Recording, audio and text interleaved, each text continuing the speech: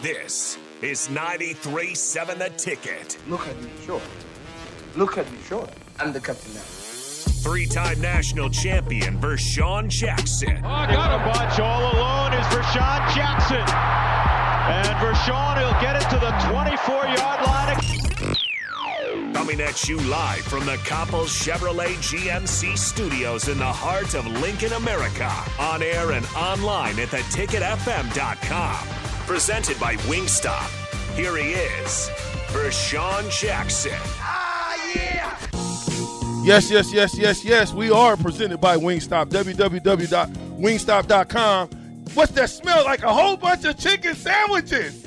You go get the chicken sandwiches. We want to thank y'all for letting us sell out of chicken sandwiches. I got Octavius the Murder Man, three-time national champion, probably the greatest four-year record in Nebraska history, 49-2 in the building. Tavy's here. But without further ado, hey, Zach, I just want to tell you, let me bring you in first. This guy, I gave him the nickname, and we were talking a little bit, and they said, if you had a nickname for Zach, what would it be? And it was like the Pancake King. I'm like, what? That's perfect. So I got the Pancake King, Outland Trophy winner, national champion, 12-year NFL vet, successful businessman, and now College Hall of Fame, Zach Weigart, my big brother. What's up, Big Zach? Well, not much, Rashawn. I'm in the with greatness here on the phone. Three-time champion. I was only a one-time champion. I feel like I'm not living up to the name here. hey, well, dude, I got Tyrone Hughes in the building. He's in here too. I got Eric Warfield. What's up, Zach? Not a whole lot, man. Just working. I actually got all my company in from all over. We've got offices out in Denver and Atlanta and Dallas, and everyone's here this week for a little company get together. So. Hey, look, I got the jacket on in here with Vershawn. Zach got a jacket. Throw the jacket on. Let them see it, Zach. And also, I was just talking to them. I said, Toby and I don't know how I missed you, but I know anytime we played, the Saints came to town, Toby and I would go out and go eat. So I don't know how we end up. We ended up leaving you out.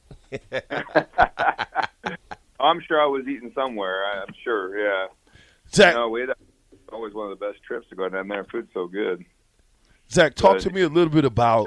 And you guys going to stop by tomorrow, quick 6, and check everybody out? Remember Eric and Glazer and the whole gang. Yeah. And in fact, I saw Doug for the spring game, so I heard you guys got the tailgate spot. So we're definitely going to be looking for that tomorrow. You guys stop by there tomorrow, right there. I've got my number. I got parking number 72 right there in the just north of the stadium, so you can't miss it. Got you. So it's not in the Champions Club, though, right? No. Okay. No, we're over in the lot 8, right there next to the Hawks. Okay, I know. Okay. So we right in the middle of everything. Yep, right in the middle of everything. So we'll follow Vershawn around, and he'll show us where y'all at. So we'll definitely be over there. Yeah. Zach, talk to me about pancakes, man. Talk to me about these pancakes, man. You were the progenitor of and the Pancake King. Why is it so important to be able to get a pancake, and what is a pancake? You don't have stats as a lineman, and I had always had these visions of grandeur that I was a great athlete, not just a lineman, because they'd say, hey, the skilled positions go meet, and the linemen were never part of what was called the skilled position. So that was kind of something we did. We started keeping those, I think, my sophomore year, because I was like, well, we got to have some kind of a wager system or something here to see who's out there making stuff happen on the field, because we don't have stats. So we started keeping pancakes, and it was fun because you'd watch film and, everyone would be like, oh, no, that guy tripped, or no, this happened. And then we'd mark it down each game who got what pancakes. And I don't know if they still do that or not. They should, but because it was fun, because you not only wanted to win the games, but you wanted to punish the other team. And that's, you wanted people to fear coming and play you. And I know better way than weighing 320 and throwing someone on their back and landing on them to make them fear you, I guess. Is that what's missing from this offensive line? I know it's hard, but I got to say it. When you compare this offensive line to you guys, what are the comparisons, and what do they need to do to raise their play up? It's mentality, I've heard that they're a younger crew, and but we had that same, you guys know this, we had that same mentality when we were freshmen. It's just kind of the way our group was there for the whole decade of the 90s. To me, it's like that mentality. Do they need a person or somebody in that room or a group of people in that room to be like, yeah, we're going to keep Pancakes because we need to have a way to measure how physical we are. They need to come up with things like we would come up with competitions constantly have amongst ourselves, and I think that's what made us good. It's every time we did anything, who ate the most, who ran the fastest, who jumped the highest, who could lift the most, who could get the most pancakes. Everything was a competition. And when you start policing your own group like that, not having the coach tell you, you remember Boyd Eppley used to throw us out of the weight room because he didn't like us all the extra lifting we did. Mm-hmm. That doesn't happen anymore. But I was I was just telling somebody this. I was just telling Terrell this earlier. I said, I'm not the one. I was the dude that went in there and I would see you guys with the 100-pound dumbbells apiece, 120, 130, 140, and I used to just be in amazement, like, okay, I need to be working out with these dudes because I might not get on the field just doing my little stuff. I need to see what these dudes is doing. The pipeline, where did that start? Where did that come from? Yeah, it started out, we called it, we were thinking of names. We had a few little things you guys will remember. We wore the high socks, and everyone wore short socks back there. And we said, well, we want to be smash mouth old school football, like when they used to wear those long tube socks. So we all started wearing high socks. And then we were thinking of a nickname for ourselves. This was as freshmen. This just shows how much time we all spent together, too. I don't know if these guys all spend that much time together. They probably get done with practice and then they go their separate ways. But, we started calling ourselves the Nebraska Pipeline, and back in the day, they were talking about building an Alaskan pipeline, and that's kind of, we stole the knockoff of that, and then it just became the pipeline.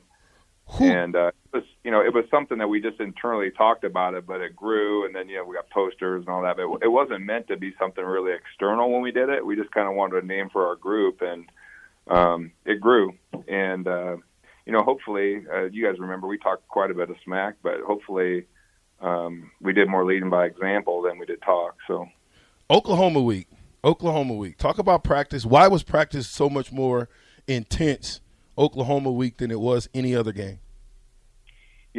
Oklahoma, my first game at Nebraska was Oklahoma, and that was when they were recruiting my brother, first game I ever saw. And, I just remember growing up and Nebraska-Oklahoma game, it was always the only game on TV. And so as a kid, and everyone knows that even if you're not from Nebraska, that was the game on after Thanksgiving. It was the only game on. It was always the big game, and there were always two really good teams. And so I think everybody in the country, not just Nebraskans, identify with that as a big game. And the fact they don't play it is a damn shame. I don't know who the brain trust to figure that one out was, but that's never should have been a game that ever went away because it was always a classic football game.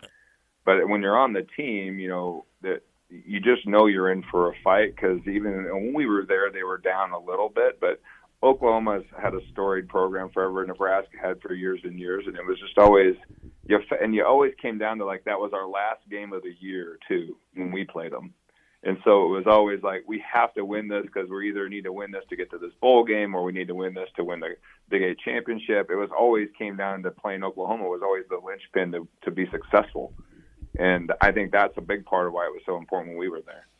And, Zach, that was one of the things that I was saying as well, that as far as to me that rivalry, it shouldn't have ended, even though they left the conference. It shouldn't have ended because, it was just so much of a tradition, that Thanksgiving Day. And it always had, some type of either Big 8 conference title implications or national championship title implications. But, Zach, let me ask you this. Talk about this. How – and we've been talking, obviously coaching and looking at these kids and their – development, not lack of development, whatever. But talk about how coaching, being able to deal with different coaches, and playing the game, taught you or kind of gave you better insight on how or what you learned, or how you learned. What coach probably you taught you better than another. Yeah, it's interesting, when you play as long as I did. I had so many coaches, and none better than we had at Nebraska, just to be honest. Yeah. Coach Osborne, one, he's just a very uniquely great human being, start, but an amazing mind for football and amazing, to me, although he doesn't speak a ton, very amazing communication skills. with his players. You know, everyone. I'd sit in the locker room, the pros, and everybody would be bad mouthing their head coach. And I'd never been around someone from Nebraska didn't think Osborne was great. Exactly. Not one player ever heard say anything, you know, negative about Coach Osborne, which is rare. You don't realize how good you got it till you play in the pros. I would say being around multiple coaches, you know, there's a lot of ways to coach, and there's not really one right or wrong way. I mean, some guys are yellers and screamers, some guys are funny, some guys are quiet, some, you know, it's just, you know, I think the real key for our guys, no matter who the coach is it has to come within. You know, the coaches don't play. And so to always sit there and say, the coach did this, at some point, the players got to take it upon themselves and be like, hey, the coaches, all they can do is tell us to get in the right positions and you know, and call the plays and do the things like that. That's their job to get in the right position. When you get to that position, you're the one who has to do the job. And so part of this is, you know, there is no right or wrong way to coach. I mean, all coaches are measured on is wins and losses. But when you start demanding of yourself as a player to be better, and your biggest critic is you, not your coach, that's when you're good.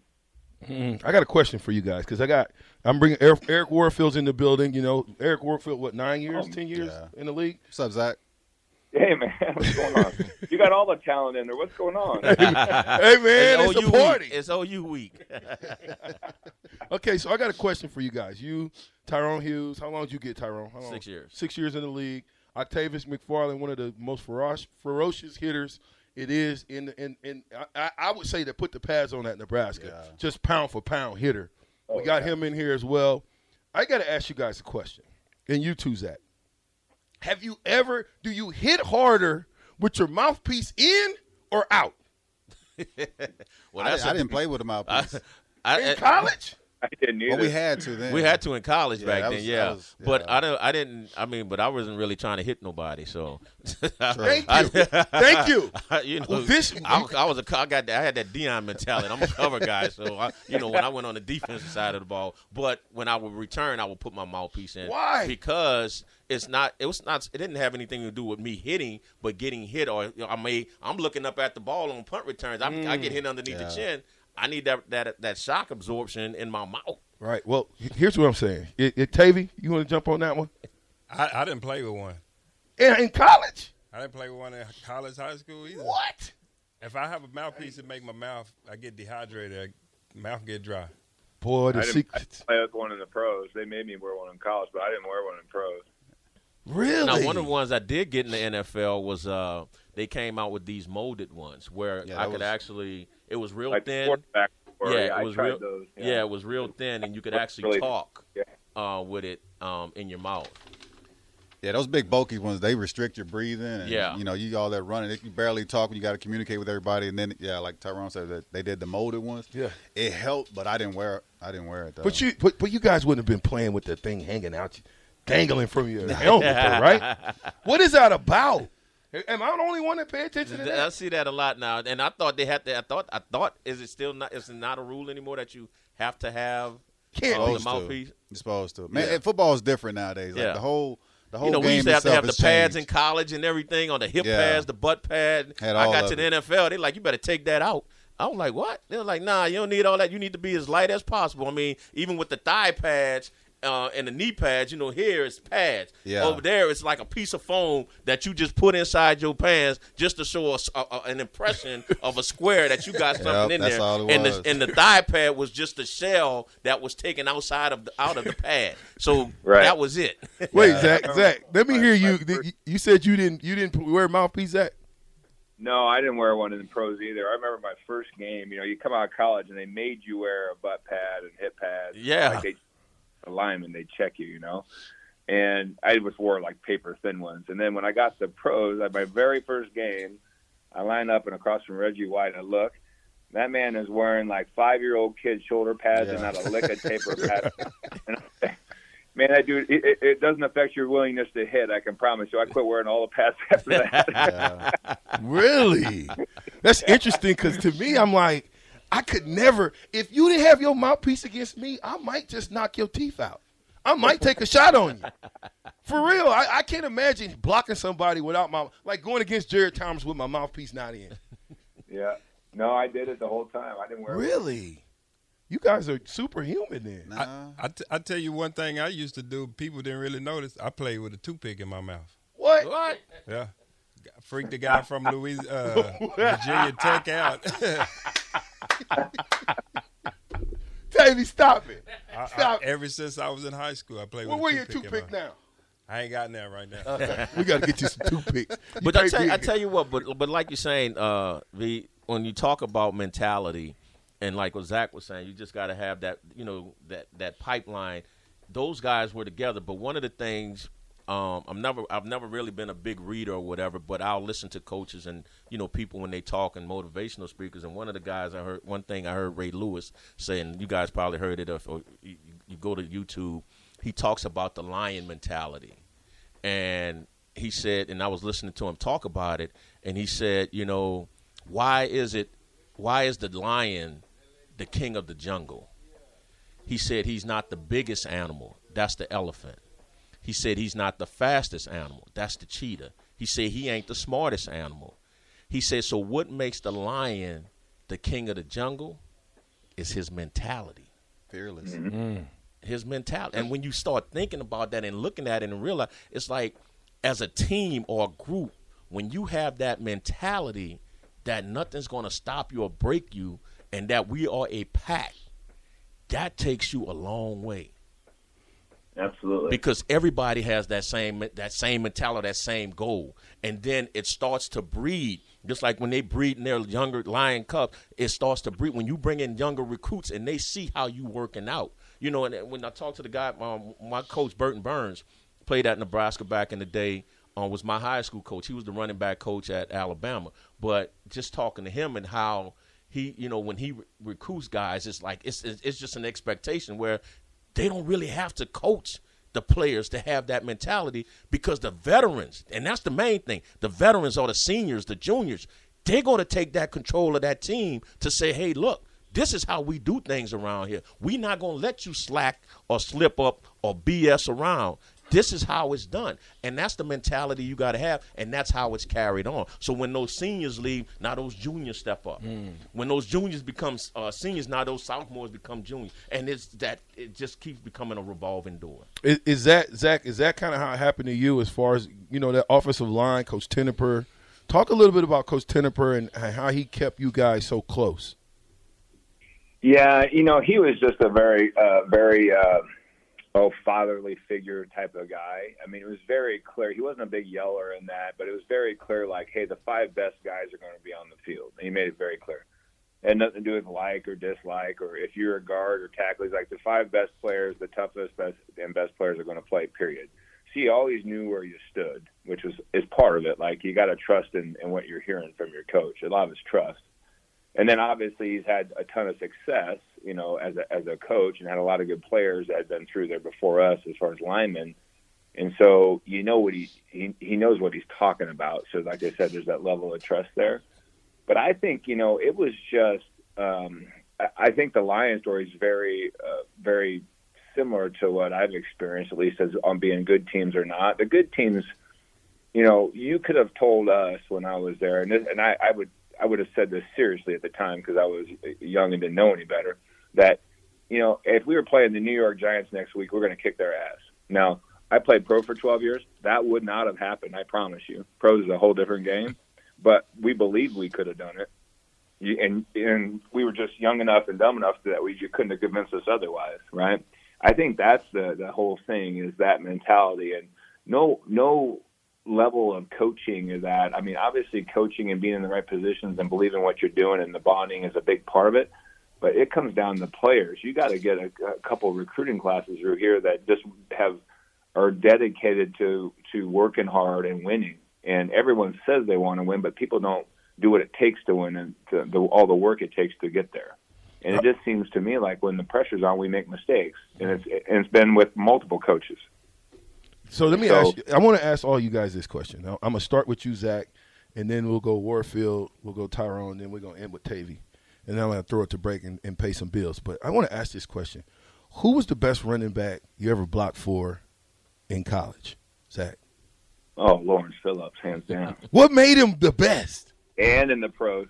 What? That's right. But you got to. Oh, go ahead. I'm sorry. Go ahead, Zach. A freakishly good athlete, but he had a chip on his shoulder, like no chip. And nicest guy in the world off the field, but you get him on the field, he ran angry, which was good. I mean, that's what you have to be. Angry runner, Tyrone. And see, and again, I can't say LP, which I watched LP, but I didn't block for LP. I didn't play with LP. I would say for us, it would have been Ken Clark. Okay. Okay.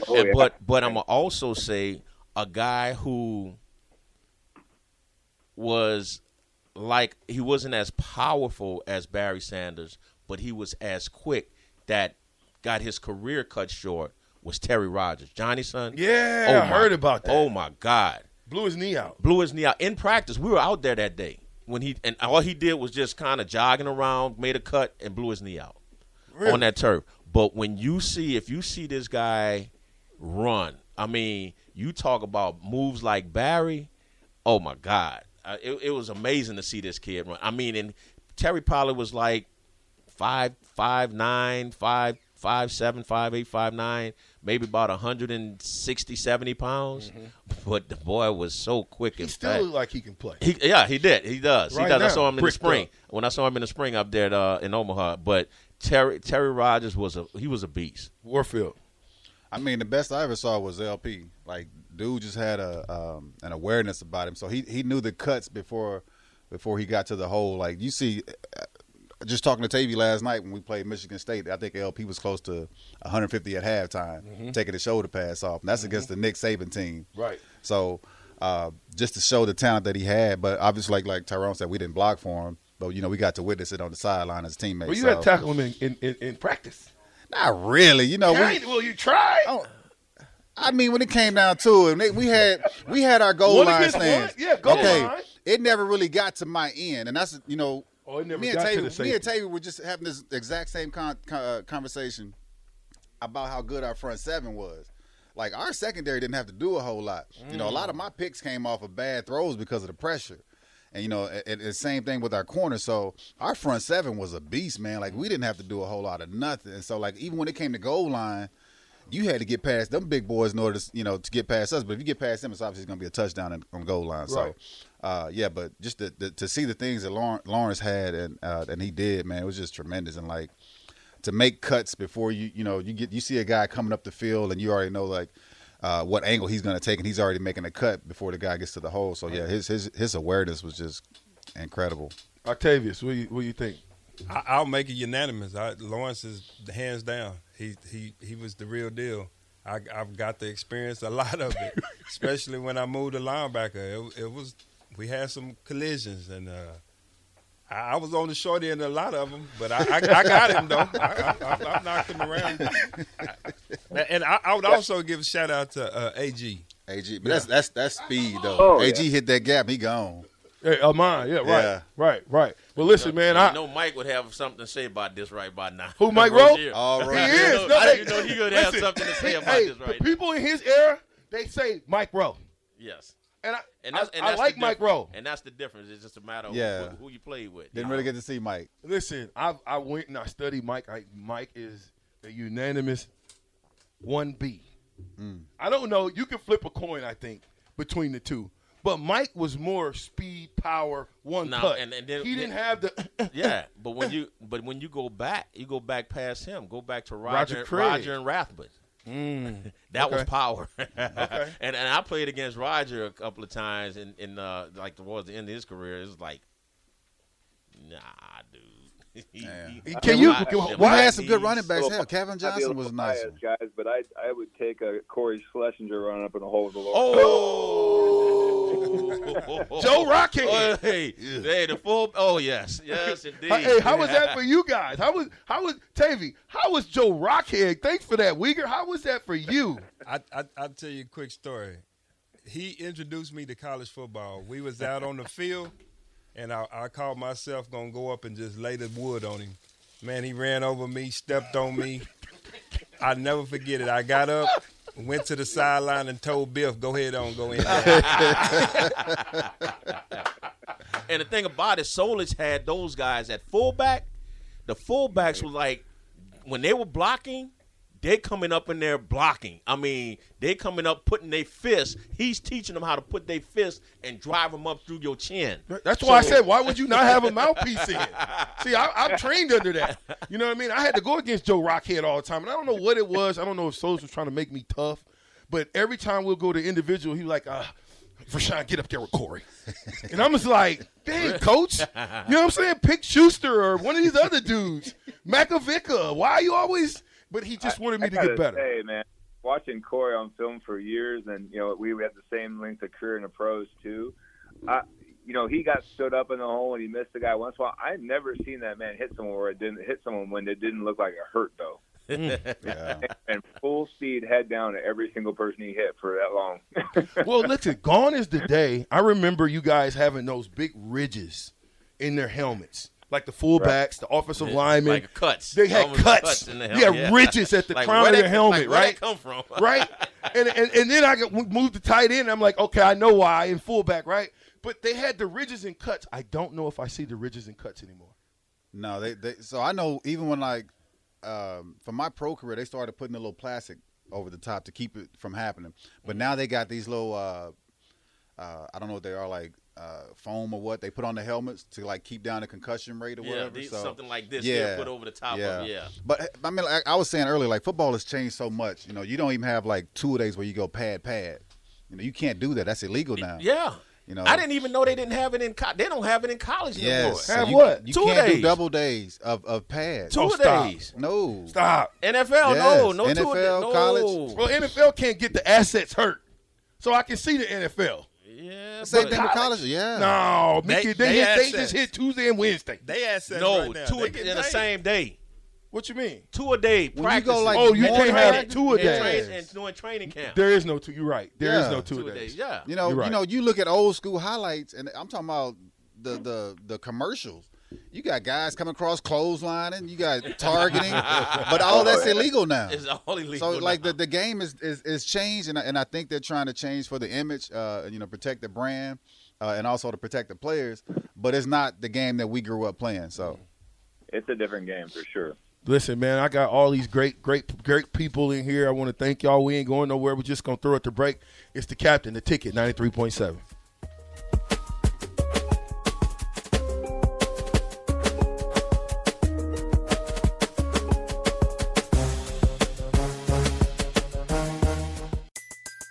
Everybody in your crew identifies as either Big Mac Burger, McNuggets, or McCrispy Sandwich. But you're the Filet-O-Fish Sandwich all day. That crispy fish, that savory tartar sauce, that melty cheese, that pillowy bun. Yeah, you get it. Every time. And if you love the Filet-O-Fish, right now you can catch 2 of the classics you love for just $6. Limited time only. Price and participation may vary. Cannot be combined with any other offer. Single item at regular price. Ba-da-ba-ba-ba.